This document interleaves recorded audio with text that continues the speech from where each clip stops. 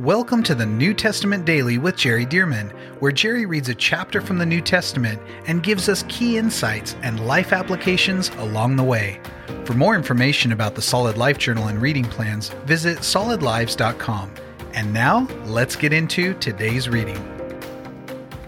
Well, Paul had been warned, headed to Jerusalem, that chains and tribulation awaited him, but he knew it was the will of God to go, so he continued to go. Sure enough, he gets there, and through a series of circumstances, he is arrested, he is beaten by the mob, and a commander comes and rescues him, but he appeals that even after being beaten for quite some time, he wants to talk to the people.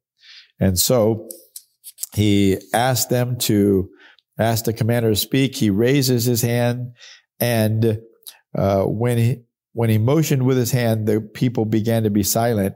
And it says at the end of chapter 21, and when there was a great silence, he spoke to them in the Hebrew language, saying, and here's chapter 22, brethren and fathers, hear my defense before you.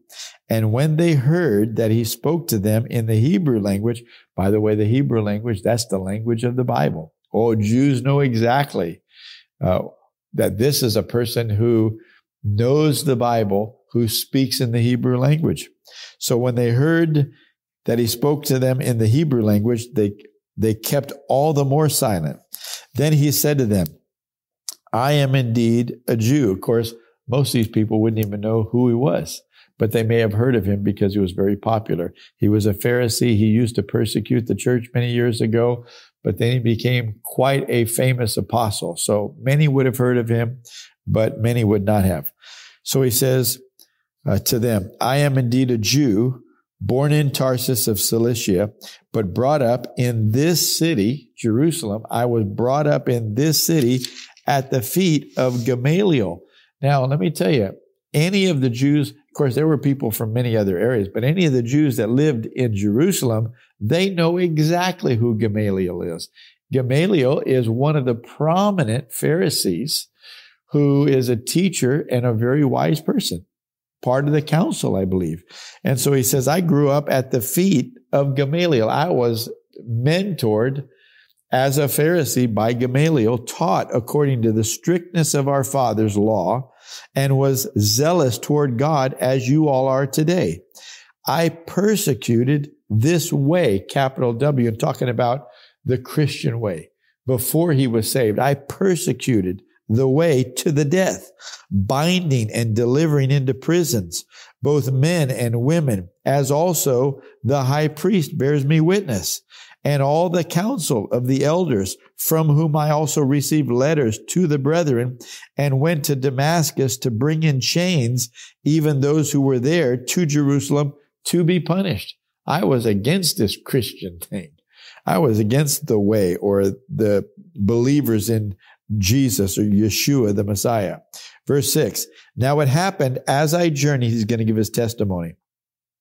As I journeyed and came near Damascus, at about noon, suddenly a great light from heaven shone around me, and I fell to the ground, and I heard a voice saying to me, Saul, Saul, why are you persecuting me? So I answered, who are you, Lord? And he said to me, I am Jesus of Nazareth, whom you are persecuting. And those who were with me indeed saw the light and were afraid, but they did not hear the voice of him who spoke to me. So I said, what shall I do, Lord? And the Lord said to me, arise, go into Damascus, and there you will be told all things which are appointed for you to do. And since I could not see for the glory of that light, being led by the hand of those who were with me, I came into Damascus. Then a certain Ananias, a devout man according to the law, he's telling them this was a Jew too that came to me. Then a certain Ananias, a devout man according to the law, having a good testimony with all the Jews who dwelt there, came to me, and he stood and said to me, Brother Saul, receive your sight. And at that same hour, I looked up at him. In other words, my sight came back. Then he said, the God of our fathers has chosen you that you should know his will and see the just one, talking about Jesus, and hear the voice of his mouth. For you will be his witness to all men of what you have seen and heard. And now why are you waiting? Arise and be baptized and wash away your sins, calling on the name of the Lord. Now it happened when I returned to Jerusalem and was praying in the temple that I was in a trance and saw him saying, talking about Jesus, I saw him saying to me, make haste and get out of Jerusalem quickly, for they will not receive your testimony concerning me. So I said, Lord, they know that in every synagogue I am imprisoned and beat those who believe on you.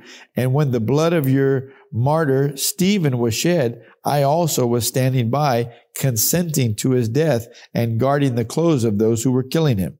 And he said to me, depart, for I will send you far from here to the Gentiles. To the Gentiles. Watch this. And they, the mob, the crowd, listened to him until this word, and then they raised their voices and said, away with such a fellow from the earth, for he is not fit to live. Now, why is that? Because Paul said, I was sent as a Jewish person to the Gentiles. And these Jews did not understand the love of God for the Gentiles. And so the church did, the believing Jews did, but not the unbelieving Jews.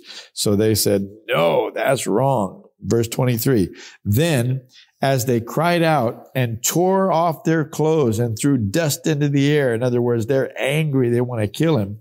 Verse 24, the commander ordered him to be brought into the barracks and said that he should be examined under scourging. That's the same kind of scourging that Jesus experienced before the cross. It's being whipped, but with scourge, with cat of nine tails and such.